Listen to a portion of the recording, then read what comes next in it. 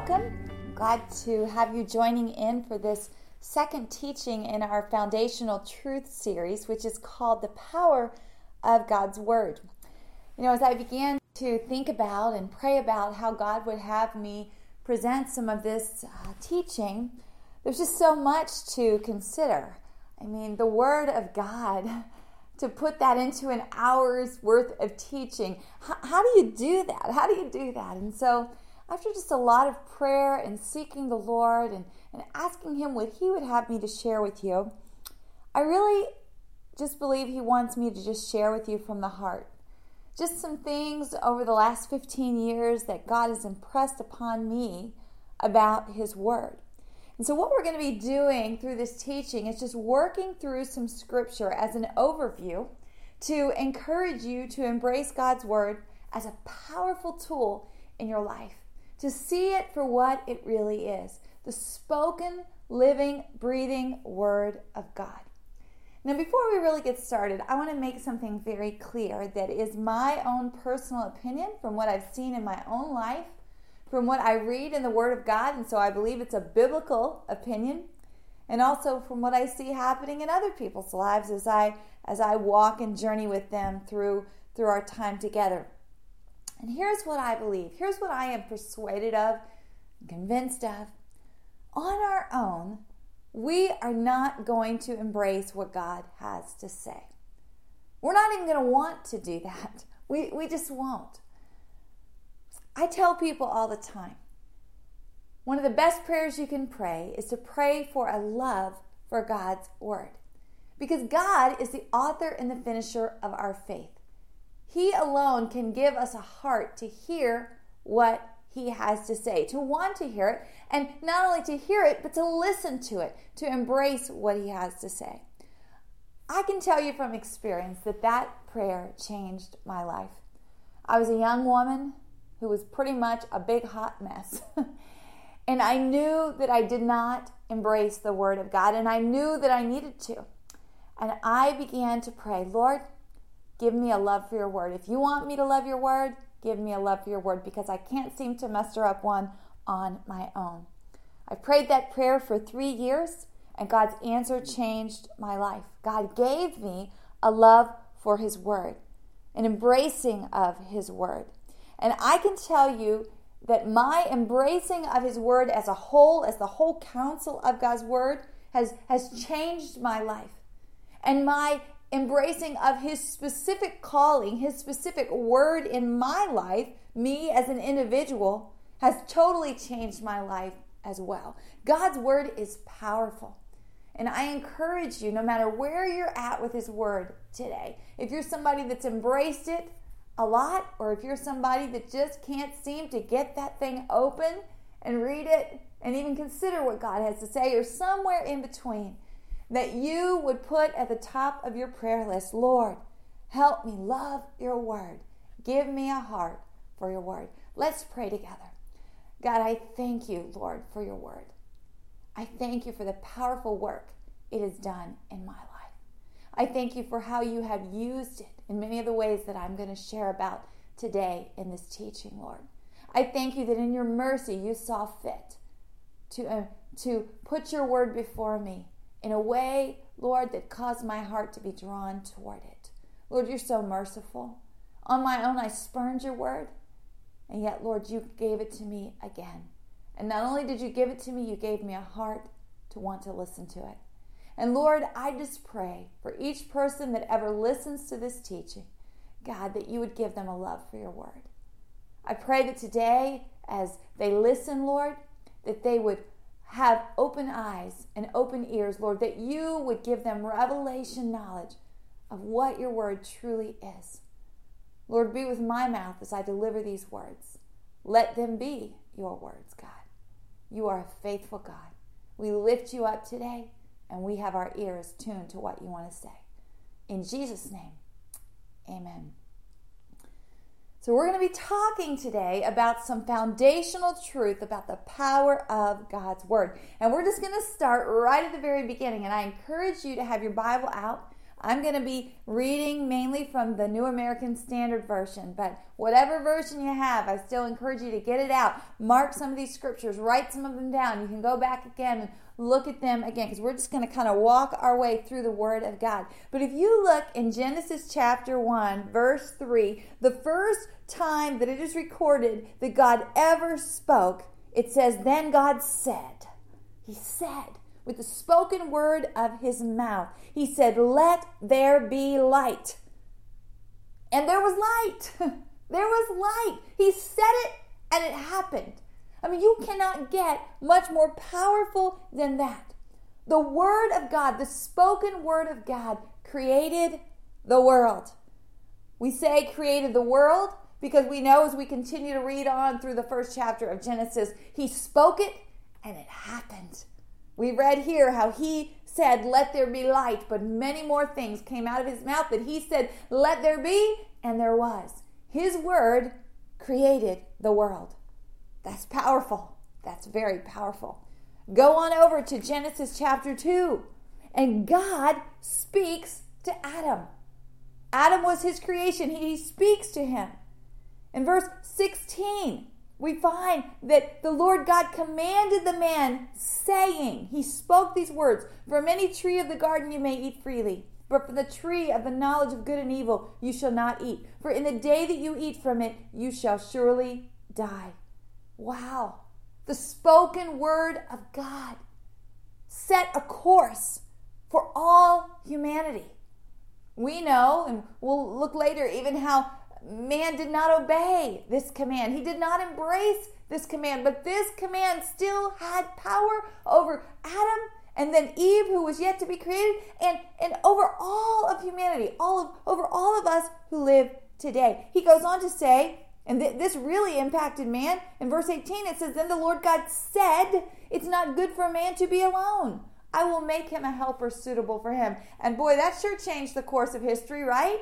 Women coming into the world. Wow. God's spoken word is powerful. Genesis 3, we see God speaking. In verse 14, the Lord God said to the serpent. We know that the serpent tempted Eve, and she fell right into his lies. She partook of the fruit. She didn't obey what God had told her and Adam. And God speaks to the serpent. And what He says here changes history, changes the landscape of what's going to play out in the world now that man has sinned. God also in Genesis chapter 3 spoke to Adam and Eve. And what He spoke to them changed the course of their lives, because no longer could they live in the Garden of Eden. No longer would they enjoy the sweet presence of the Spirit of God in their lives. They would now be separated and cursed and sent out of the garden. The powerful Word of God. He doesn't speak for nothing. He speaks and it changes history. It changes everything. Go on over to Genesis chapter 4. Adam and Eve had 2 children, Cain and Abel. And in chapter 4, we read a conversation, a spoken conversation that God had with Cain. God gave him wisdom and counsel, but Cain did not embrace it. He forsook what God had to say. And as a result of that, his whole life was changed. Go on over to Genesis chapter 6. Again, we see God speaking. In verse 3, He says, my spirit shall not strive with man forever, because he also is flesh. Nevertheless, his days shall be 120 years. You know what? God was working. God saw, as He looked upon the face of the earth, that His Spirit was striving with man, who was forsaking His word. And in verse 5, it says that the Lord saw that the wickedness of man was great on the earth, and that the thoughts, every intent of the thoughts of his hearts was only evil continually. And the Lord was sorry that He had made man on the earth, and He was grieved in His heart. And the Lord said, I will blot out man whom I have created from the face of the land, But we find that Noah found favor in the eyes of the Lord, and God began to speak a word into Noah's life. He told him to build an ark, and he gave him very specific instructions. And we all know the story. These words of God that he gave to Noah not only changed Noah's life, it changed the whole landscape of the world. You go on over to Genesis chapter 11. Genesis chapter 11, verse 6. The people had come together to build a tower. And in verse 6 it says, "And the Lord said, Behold, they are one people, and they have all the same language. And this is what they began to do. And now nothing which they purpose to do will be impossible for them. Come, let us go down there and confuse their language, so they may not understand one another's speech." And God spoke, let's go do this. They did it, and nations were created. Go on over to Genesis chapter 12, and we see a conversation begin that, oh my goodness, what power it had. The Lord said to Abram, "Go forth from your country." He said these words, "Go forth from your country, from your relatives, from your father's house, to a land which I will show you, and I will make you a great nation, and I will bless you and make your name great, and so you shall be a blessing. And I will bless those who bless you, and the one who curses you I will curse, and in you all the families of the earth shall be blessed." And Abram listened to the Lord, and for the most part, he embraced what God had to say. And oh my goodness, did that not change his life? Did that not set a course in which the Messiah would be born through this nation, through a man who was so far along in age he was as good as dead, who had never been able to have a child? And God's spoken word changed it all. You keep reading through the book of Genesis, you see God speaking to Isaac, to Jacob. Wow, some of the conversations that he had. Then to Jacob's sons. We see God speak to Moses, to Joshua, to the kings and the prophets. And as we keep reading through the counsel of God's word, and we see what God says, we see that some of these people embraced what God had to say. They listened with open ears, intent ears. We see that some forsook his word. Some spurned it and said, "No thanks. I'll do my own thing. I got an own plan. I'm listening to the people around me. I'm listening to my culture. I'm listening to the world. I'm listening to the desires within me. I don't have time to listen to what you say." But let me tell you this. You cannot read an account in the Word of God where God spoke and it did not come to be. Whether or not man embraces the Word of God, it doesn't change the power of it. For those who embrace the Word of God, it always rang true, and it changed their lives to be in the purposes and plans of God's destiny. For those who did not, they also experienced exactly what God said would happen. Now, in a general sense, that just allows you to see some of the power of God's word. We've got to wrap our minds and our brains around this idea that God speaks and things happen. In a big worldwide sense. This world, this is God's world. He created it. And he has the final say in what happens. His word, his spoken word is powerful. But I want us to look specifically at some scriptures that really have meant something to me, that really were so much a part of God's word to one man. God's word to one man. And that man would be David. David was a man who had his ear tuned to the voice of God for the most part. He didn't always listen. He didn't always embrace what God had to say. But for the most part, he was listening and he wanted to hear what God has to say. And I want to read with you a passage to me that is foundational in my life about the Word of God in Psalm 1. When I used to teach school in a Christian school, I taught Bible, and this was one of the passages that we memorized for sure. I think it is foundational to our lives as believers to understand the contrast of those who listen to the Word of God and embrace it and those who forsake it. Listen to what it says. It says, "How blessed is the man who does not walk in the counsel of the wicked, nor stand in the path of sinners, nor sit in the seat of scoffers." How many of us keep our ear tuned to what everybody has to say? And you know what? Everyone around you is a sinner. Whether or not they've been saved by grace, we're all sinners, right? At the core of our very nature, we are sinners. We are depraved people. And yet, how many of us have our ears so tuned to what everyone around us is saying?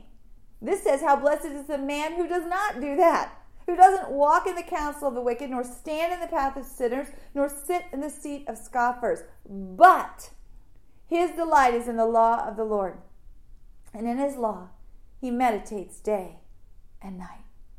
In other words, instead of being that common person who's always listening to everyone around him, to the voices of those around him, their idle words, their words that are spoken of ignorance and lack of understanding. Instead, but his delight, his ear is tuned to the law of the Lord, and in his law he meditates day and night. Now this word law, that's just another way of saying the word of God, what God's saying with his mouth. It says, and this is that person who has delighted in the law, the word of God, he will be like a tree, firmly planted by streams of water, which yields its fruit in season. Its leaf doesn't wither, and whatever he does, he prospers. In other words, this person who really opens his ears and eyes and heart and delights and embraces the word of God, he's going to be that tree. It's got streams of water always flowing and nourishing. It's going to always be producing its fruit. And its leaf is never going to wither. It's going to be like that evergreen that never dies. Whatever he does, he prospers. But verse 4 says the wicked are not so. In other words, the one who is not listening to God's word. That's a wicked person. If you don't listen to the word of God, David realized that's wickedness. To not listen to God's word. He says the wicked are not so, but they're like chaff which the wind drives away. Therefore the wicked will not stand in the judgment, nor sinners in the assembly of the righteous. In other words, if you choose to not embrace what God has to say, to turn your ear, to spurn your ear from the word of God, you're going to be like chaff in the wind. Whereas you could be this tree firmly planted by streams of water, listening to the word of God and delighting in it. Instead, you're going to be chaff, which is just blown and tossed by the wind. It's like not even realize it's so insignificant. Verse 6 says, for the Lord knows the way of the righteous. He knows. He's got his ear on the person, his eye on the person who is listening to him with his ear. The Lord knows that one's way, and he's going to pour out blessings on him and stability and life. I mean, this is so important for us to understand the contrast. Which person are we going to be? David, this was on his heart. He says the way of the wicked is going to perish. God's word to one man, to David. Oh, I got to be that person who listens to the word of God, who embraces it, who delights in it. Turn over to Psalm 19. To Psalm 19. Another Psalm of David. In verse 7, he says, the law of the Lord, and remember that's just the word of God, the word of the Lord, the word of God is perfect, restoring the soul. Has the word of God ever restored your soul? Like, were you just broken up about something and God spoke, and all of a sudden you realized, and your heart was restored? You realized things were different? You realized a different perspective? You saw things in a different light? Has that ever happened for you? It's a beautiful thing when you know the word of God has restored you, restored your mind, restored your heart, restored your emotions, your will. It says the testimony of the Lord. There again, it's another way of saying the word of God is sure, making wise the simple. Have you ever said to somebody, are you sure? I mean, I really want to know. Are you sure this is the way to go? Are you sure this is what I need to buy? Are you sure this is a good plan for me? I mean, we want to know that something is sure, right? We don't want something that's kind of squishy and we're not sure about it, right? This says the word of the Lord, the testimony of the Lord is sure. David was convinced. When God speaks, it always happens. It's true. It's not going to be this squishy thing that we don't know if it's going to happen or not. And it makes wise the simple. In other words, somebody that even isn't maybe real intelligent on their own, doesn't have the highest IQ, doesn't always, seem to have common sense. Just turn your ear to the testimony of the Lord. It is sure, David says. It's going to make you wise, even if you're just kind of, an average person, average Joe, average Julie. It doesn't matter. You listen, you tune in to the Word of God. He says the precepts of the Lord, another way of saying the Word of God, the counsel of God, they're right. Rejoicing the heart. When we know we're doing right, when we know we're on a right path, it just gives you joy.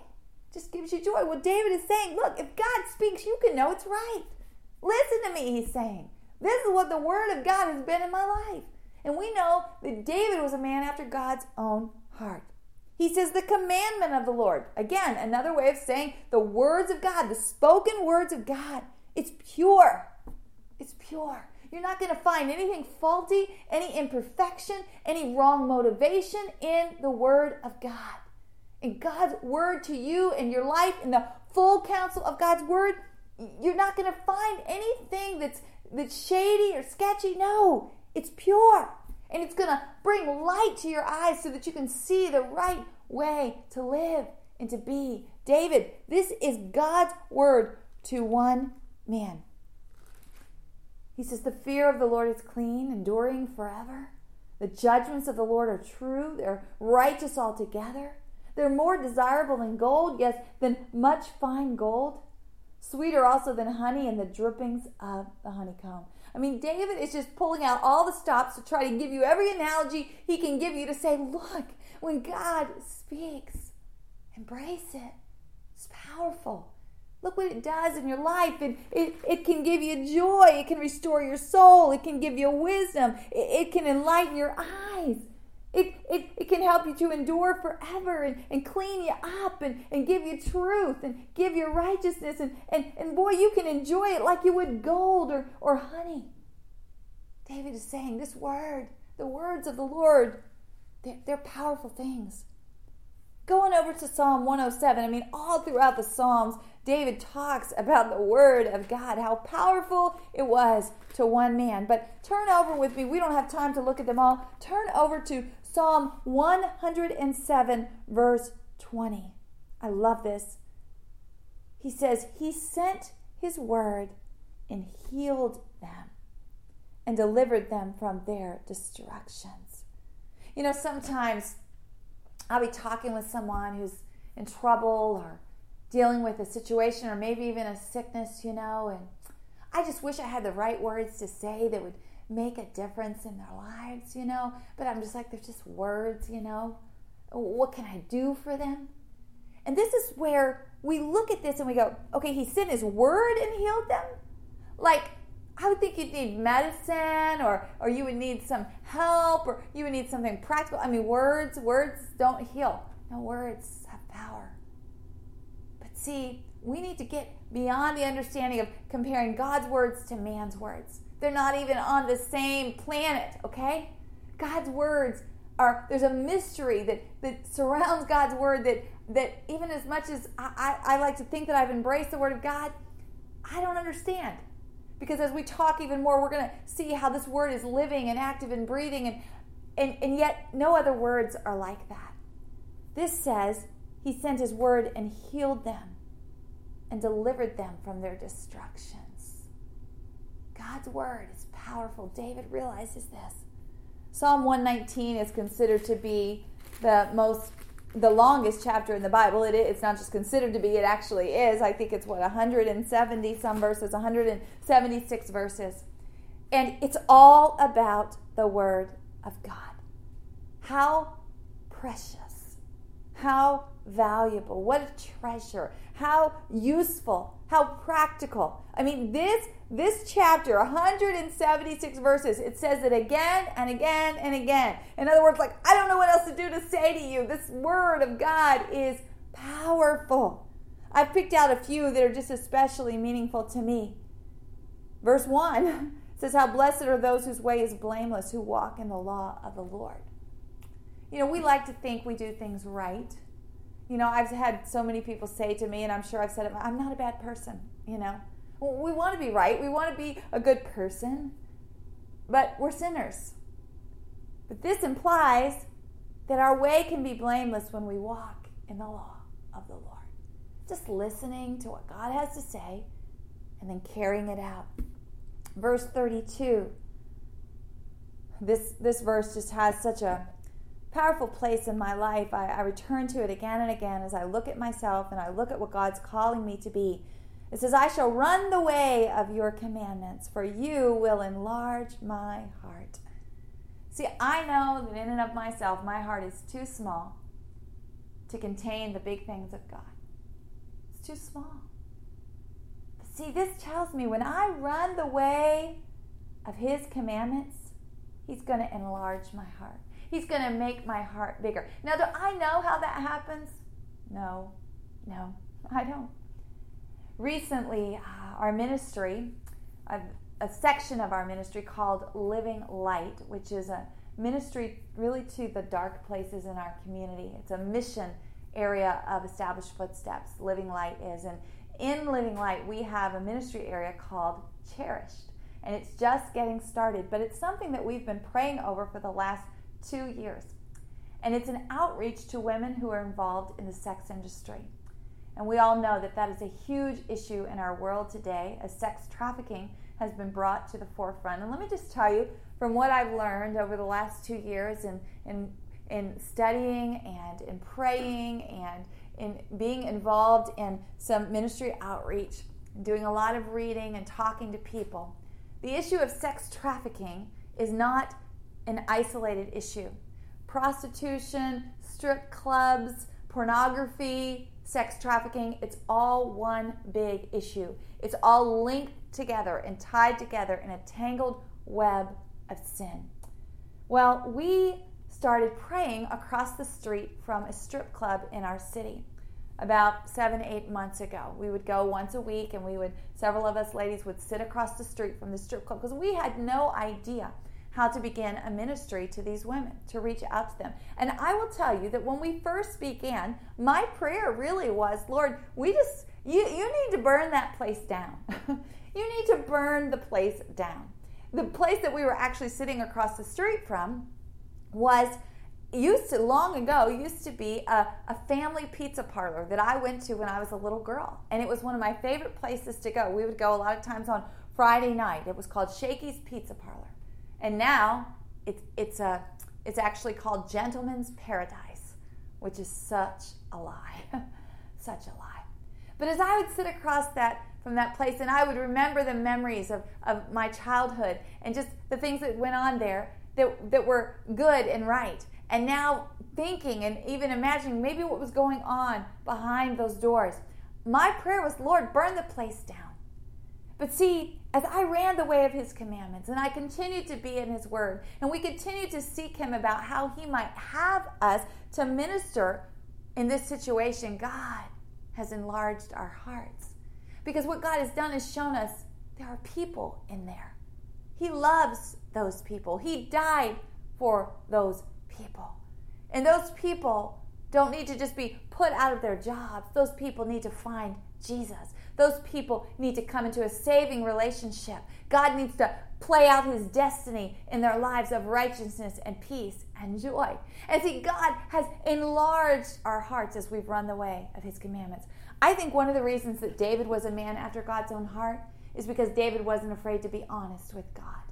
And some of us, myself included, myself probably at the top of the list, we've got issues going on in our hearts and minds that God just wants to work in, but we hide behind those things and put up our own self-righteous garb. And David was like, look, my heart is small, but if I'll just run the way of God's commands, he'll enlarge my heart. It's one of the things that the spoken word of God, the written word of God, the word of God, spoken, written, however he gives it to you, will do. Verse 100 of Psalm 119 says, I understand more than the aged because I have observed thy precepts. In other words, you can be a young person. If you embrace the word of God, you can have more understanding of life than the aged. That's one of the things that the word of God can do. How did David rule the kingdom of Israel in his young age? How did he rule the aged? By observing the precepts, the word of God. Verse 104 says, "From thy precepts I get understanding. Therefore I hate every false way."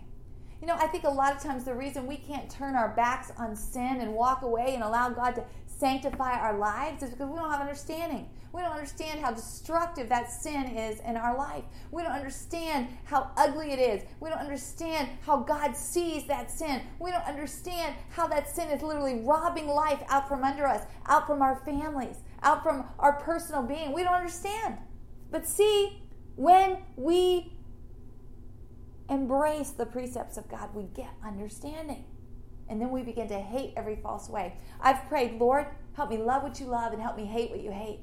One of the ways God does that is through his word, his powerful word. David experienced this. He experienced getting this understanding and then hating the false way. David walked in a false way. We know stories of his situation with Bathsheba, his situation with killing her husband. That was a false way, if there ever was a false way. And when he was walking in it, he was all caught up in it, just like you and I get caught up in sin.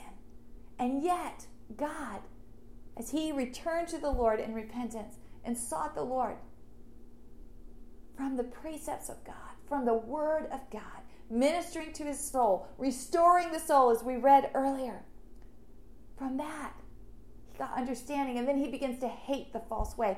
I know that there were sins in my life maybe 10 years ago that now I wouldn't have anything to do with.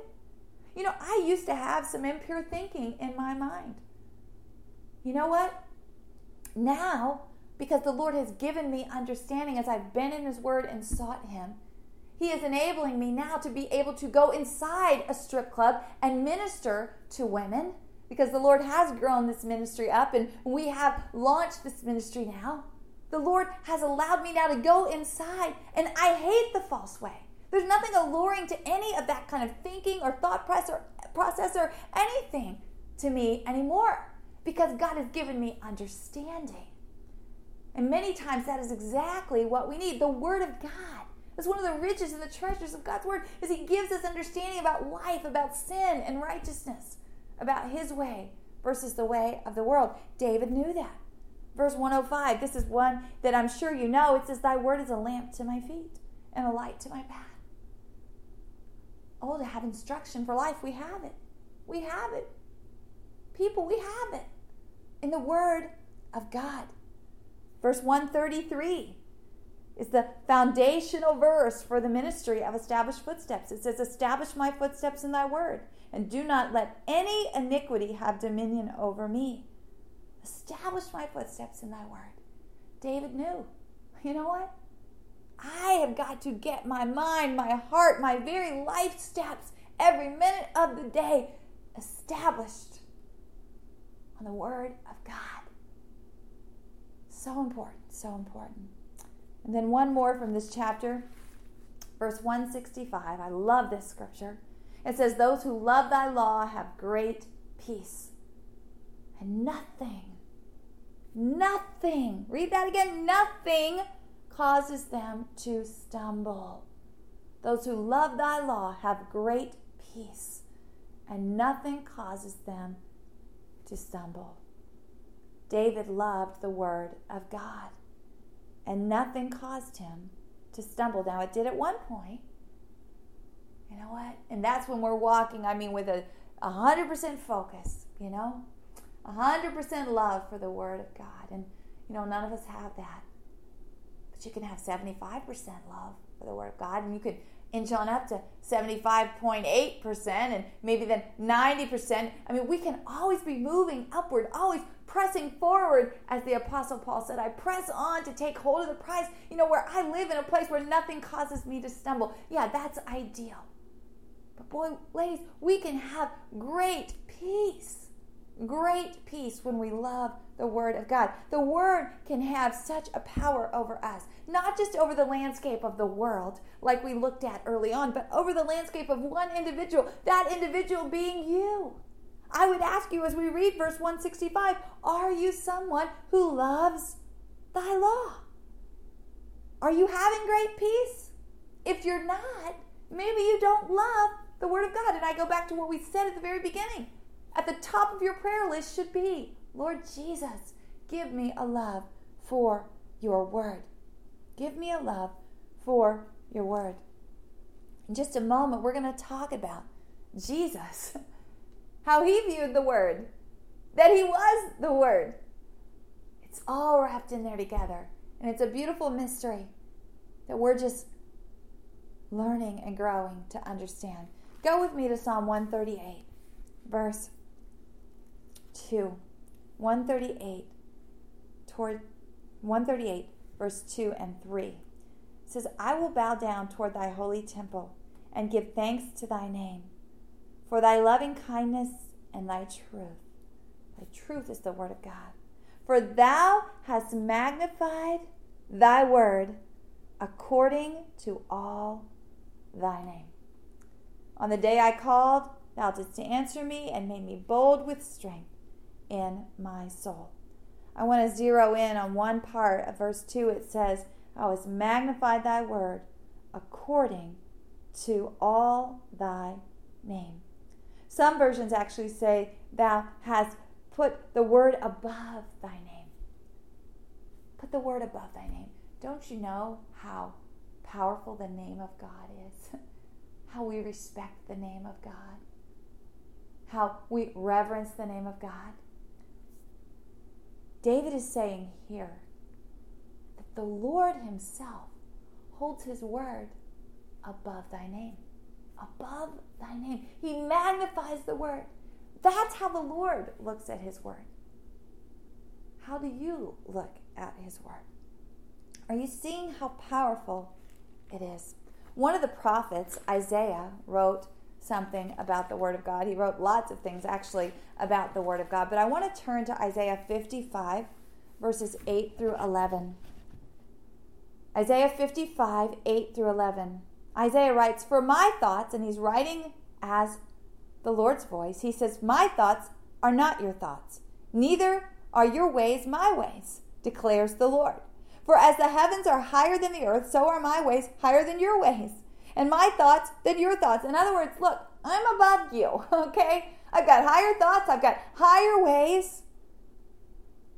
He says, for as the rain and the snow come down from heaven and do not return there without watering the earth and making it bear and sprout and furnishing seed to the sower and bread to the eater. In other words, God's saying, I did all that. I made the rain and the snow, and I planned out how all this was going to happen, these cycles of nourishing the earth and making it bear and sprout and seeds that will work to then furnish bread. I mean, I did all that. Did you have anything to do with that? No, God's saying. But what he says is, so shall my word be, which goes forth from my mouth. It shall not return to me empty. Some versions say, it shall not return to me void, without accomplishing what I desire. We need to grab a hold of the fact that when God speaks, it's powerful. It's not going to just float away like your words and my words. You know, sometimes I speak in my family, I say something, and then I'm like, hey, did you do this? No, I forgot. My words just floated on out the window. What do many parents say? In one ear, out the other. Went over the head. Whew, gone. My words don't hold the power that I would like them to hold. But comparing my words to God's words, it's not even on the same planet. It's not even in the same sphere at all. God's words are powerful. And if he speaks, what he says is going to accomplish his desire. Are we embracing that? Do we understand how powerful the word of God is? Again, as I just continue to share some of the things the Lord has shown me over the years that I'm trying to grab a hold of and walk out and establish my own footsteps in, I want us to look at Jesus and the Word. Because this brings in a whole new concept of understanding the Word of God. And something that maybe we can't even understand. In fact, I know we can't understand without the Holy Spirit giving us revelation on that and giving us understanding and peeling back those layers so we can see with spiritual hearts and minds. But read with me in John, the Gospel of John, chapter 1, verse 1 through 5. It says, in the beginning was the Word, and the Word was with God, and the Word was God. Okay, so that makes it sound like, okay, God had some words he wanted to say, right? But listen to verse 2. It says, He was in the beginning with God. And we know from later reading in the scripture that Jesus calls himself the Word. He is the Word. He is the Word. So when it says in the beginning was the Word and the Word was with God and the Word was God, it's talking about Jesus. He was in the beginning with God. And it says all things came into being by him, and apart from him, nothing came into being that has come into being. So Jesus was the one who spoke, okay, because Jesus, the Holy Spirit, God, they were all there at creation. He was the one who spoke and said, let there be light. They're 3 in 1, 1 in 3. How do we wrap our minds around that? How do we understand? Only by the Holy Spirit's revelation, that whole idea of the Trinity. But it says, in him was life, and the life was the light of men, and the light shines in the darkness, and the darkness did not comprehend it. So this is a new concept here. Not only now is God speaking with his mouth, and amazing things are happening. Speaking with his mouth and changing the landscape of how people live and what's going to take place and playing out in the destiny of history, okay? Not only is all that going on, not only is he speaking into the hearts of men and restoring the soul and making clean and enlarging hearts and doing all these things, now the Word, these words are actually going to become flesh. The power of this Word of God is going to be personified in the person of Jesus Christ. We know that's true as we read through the Gospels and we see what happened when Jesus himself spoke. He spoke and someone was healed. Not just one person, but many people. I always marvel at the story of him speaking in one city and the nobleman's son was healed in another. He just spoke the word and it happened. We saw people be restored from demon possession. We saw him call to people and they left their whole lives and came and followed him by the word of his mouth. We saw him speak and waves were calmed. Read with me in John 8. John 8, 31 and 32. Jesus said, if you abide in my word, you are truly disciples of mine, and you shall know the truth. In other words, you shall know the words of God, and that truth shall make you free. These words of Jesus himself have power. That's why we read back in Psalms, it says he sent his word and healed their diseases. Yes, God spoke and diseases were healed, but then Jesus came on the scene, power personified, and spoke, and diseases were healed. People were set free, as it says here. In John chapter 17, Jesus himself is praying. It's what some people call the high priestly prayer. This was just moments literally before he was arrested. And Jesus is praying in the garden. And in verse 17 of chapter 17, he says, sanctify them. Now the word sanctify means to clean up, to make whole, to restore. Okay? So Jesus is praying to God and he's saying sanctify them. And he's talking about all the followers. Sanctify them in the truth. In other words, in the truth. And he says, thy word is truth. People are asking all over the place, what's the truth? What's truth? What's your truth? My truth? Relative truth. There is no such thing. There's one truth, and it's the word of God. What God says is true. It's sure. It's right. It makes wise the simple, as we have read today. And he says, thy word is truth. Now that we understand, though, that Jesus is the word, the word of God, it come to life, no wonder Jesus could say, I am the way, the truth, and the life. And in our simple human minds, we cannot wrap our minds and our brains around this idea that God spoke, but then now this word actually became a person. How do you understand that? Humble yourself before the Holy Spirit and say, teach me. I really want to learn. I really want to embrace. I want to look also at how the apostles, the ones that Jesus left behind to begin the work of the church, and they evangelized the world, and more disciples grew up, and we're a part of that trickle-down effect, and thank God for it. But I want to look at them, how they viewed the Word of God. And there again, this is certainly not an exhaustive look at this in this short time of about an hour's worth of teaching. We can't do that. I'm just sharing some things with you from my heart. But one of my favorite passages about the Word of God that Paul shares in the book of Hebrews is Hebrews 4:12. He's actually talking in chapter 4 about just the believer being able to enter into rest. You know, we live such anxious lives, don't we? Even though the Bible says don't be anxious about anything, but in everything by prayer and supplication present your request to God. It says that in Philippians 4. But we live anxious lives. We live anxious lives. The earlier followers of God, the earlier people who sought the Lord, they came short of the rest, of entering the rest of God. Verse 1 of chapter 4 tells us. And so Paul goes on to speak, and he actually says in verse 9, he says, there remains a Sabbath rest for the people of God. Many times we take this verse 12 that we're getting ready to talk about, and we just kind of pull it out and we use it to talk about the Word of God and how powerful it is. And I do that as well. But what understanding comes when we put it right in the midst of this chapter that it actually is in? What Paul's really discussing is, look, people, as believers in the Almighty God, we ought to be able to enter into some rest with Him. And the way you do that, he says, let's therefore be diligent in verse 11 to enter that rest. And then he goes on to say, for the Word of God is living and active and sharper than any two-edged sword, piercing as far as the division of soul and spirit, of joints and marrow, and able to judge the thoughts and intentions of the heart. See, so often we live in this muddled up confusion of the life in the spirit and the life in the flesh.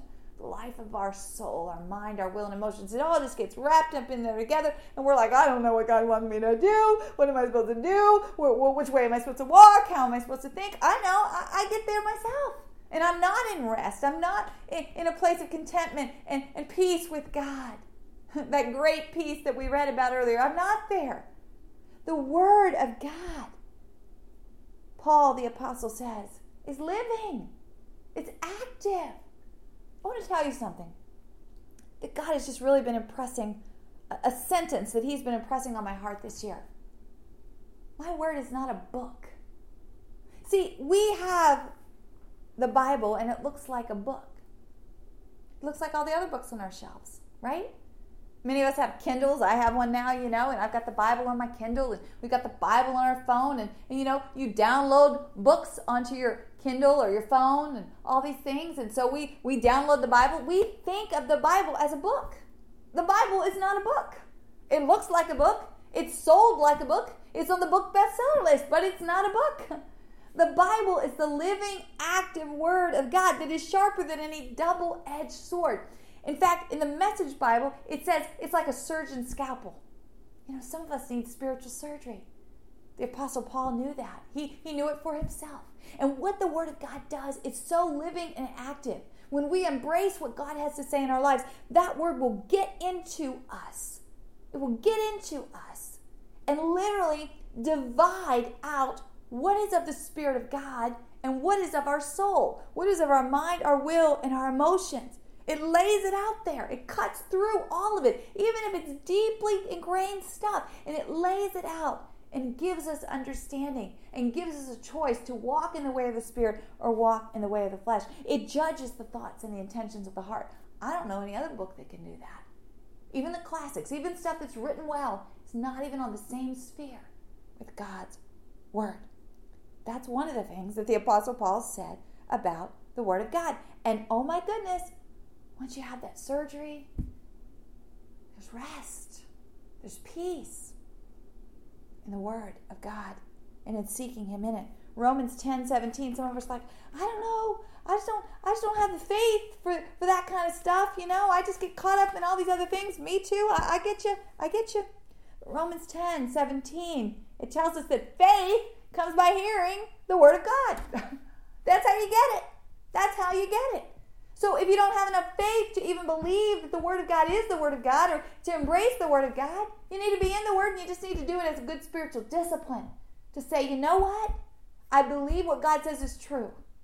It's hard for me to believe that. But the Bible says even if you have a small mustard seed of faith, it's enough to get you going, right? To move mountains. Maybe you can move that mountain in your life that just won't allow you to embrace the Word of God, that gets you so caught up in other people's words more than His. Faith comes by hearing the Word of God. Some of us just need to incorporate some just discipline in our lives, some spiritual discipline, to just be in the Word of God so we can get the faith to even trust Him that He could do that work in us. Paul knew faith came by hearing the Word of God. 2 Timothy 3:16 and 17 is another passage that Paul speaks about to Timothy, talking to a younger believer who's going to be doing ministry, and he wants him to know how important the Word of God is.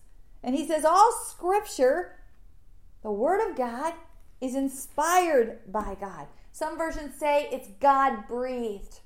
And that's what that word inspired means. It's God-breathed. And remember that because we're going to come back to it. And it tells us what it's useful for. It's profitable for teaching, for reproof, for correction, for training in righteousness, that the man of God may be adequate and equipped for every good work. There again, it's powerful. It's not just a book. It's the powerful Word of God. And this is one of my favorites. In Ephesians, Paul speaks about the Word of God and how it washes us clean. We kind of read that earlier as we looked at some things that David said. But, I love this that Paul says in Ephesians chapter 5. Flip over there. Ephesians chapter 5, verse 26. He's talking about husbands loving their wives like Christ loved the church. And so let me just start in verse 25. He says, husbands, love your wives, just as Christ also loved the church and gave himself up for her, that he might sanctify her, having cleansed her by the washing of water with the Word. Remember, Jesus is the Word. He loved us with his own self, right? By dying for us. But the Word of God is cleansing. It washes us clean. There are days that I just need to be washed by the Word. And I can almost literally sense the Word of God cleaning me off. Cleaning those wrong thoughts, cleaning those mentalities that are just not in line with the way God thinks, with His words, His truth. We look through the Word of God and we could keep going, and there's so much more that we could look at, but what we really have to just bring it all home to is to just say, what is our response to this powerful Word of God? What are we planting our feet in? What is the foundation of where we're trying to, what we're listening to every day? What are we giving our ears to hear and our hearts to embrace? I go back to Hebrews 4:12, where it says the Word of God is living and active. It's not a book, people. I have to tell myself that. This is not a book. It looks like a book, but it's not a book. It's the living, active Word of God. Back again over in 2 Timothy, we looked at verses 16 and 17. But let's also look at verse 15. Let's look at verse 15 as we consider our response. Actually, let's go to verse 14. Paul's speaking to Timothy. And Timothy is somebody that grew up in a household of faith. And he says, you, however, continue in the things you have learned and become convinced of, knowing from whom you've learned them, and that from childhood you have known the sacred writings, which are able to give you the wisdom that leads to salvation through faith which is in Christ Jesus. Continue in it. You've known it. Continue in it. Keep pressing into it. That should be our response. Sometimes I think, I already know that. The Bible says, I know that. Yeah. The Lord corrected me one time.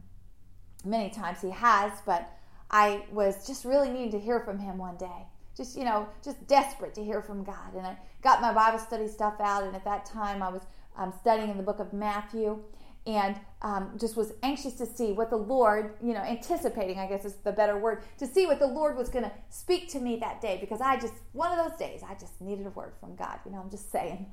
And so I opened up my Bible and I was in Matthew 4, which is on the temptations of Jesus. And I'm just being honest, my first thought was, I already know this. I need something fresh today, God. And God, through the Holy Spirit, quickened me and corrected me, this is my word. It's a double-edged sword. It's living and active. You might have read this before, but I have something fresh to say to you in it today. Do you want to hear? Or are you going to go look somewhere else? I repented quickly that day. Don't always, but I did that day. And God gave me one of the most powerful teachings I think I've ever taught. He showed me and ministered to me that day, and then allowed me to develop some teaching from what he showed me that day. Many times, the Word of God, we keep pressing into it. Even though we've known it from childhood, we read it again and God shows us something new. It's a double-edged sword. He comes in and he cuts through right where we're at because it's living and active. Isaiah 66, if you'll turn back there with me. Isaiah chapter 66. We're going to look at a couple things here.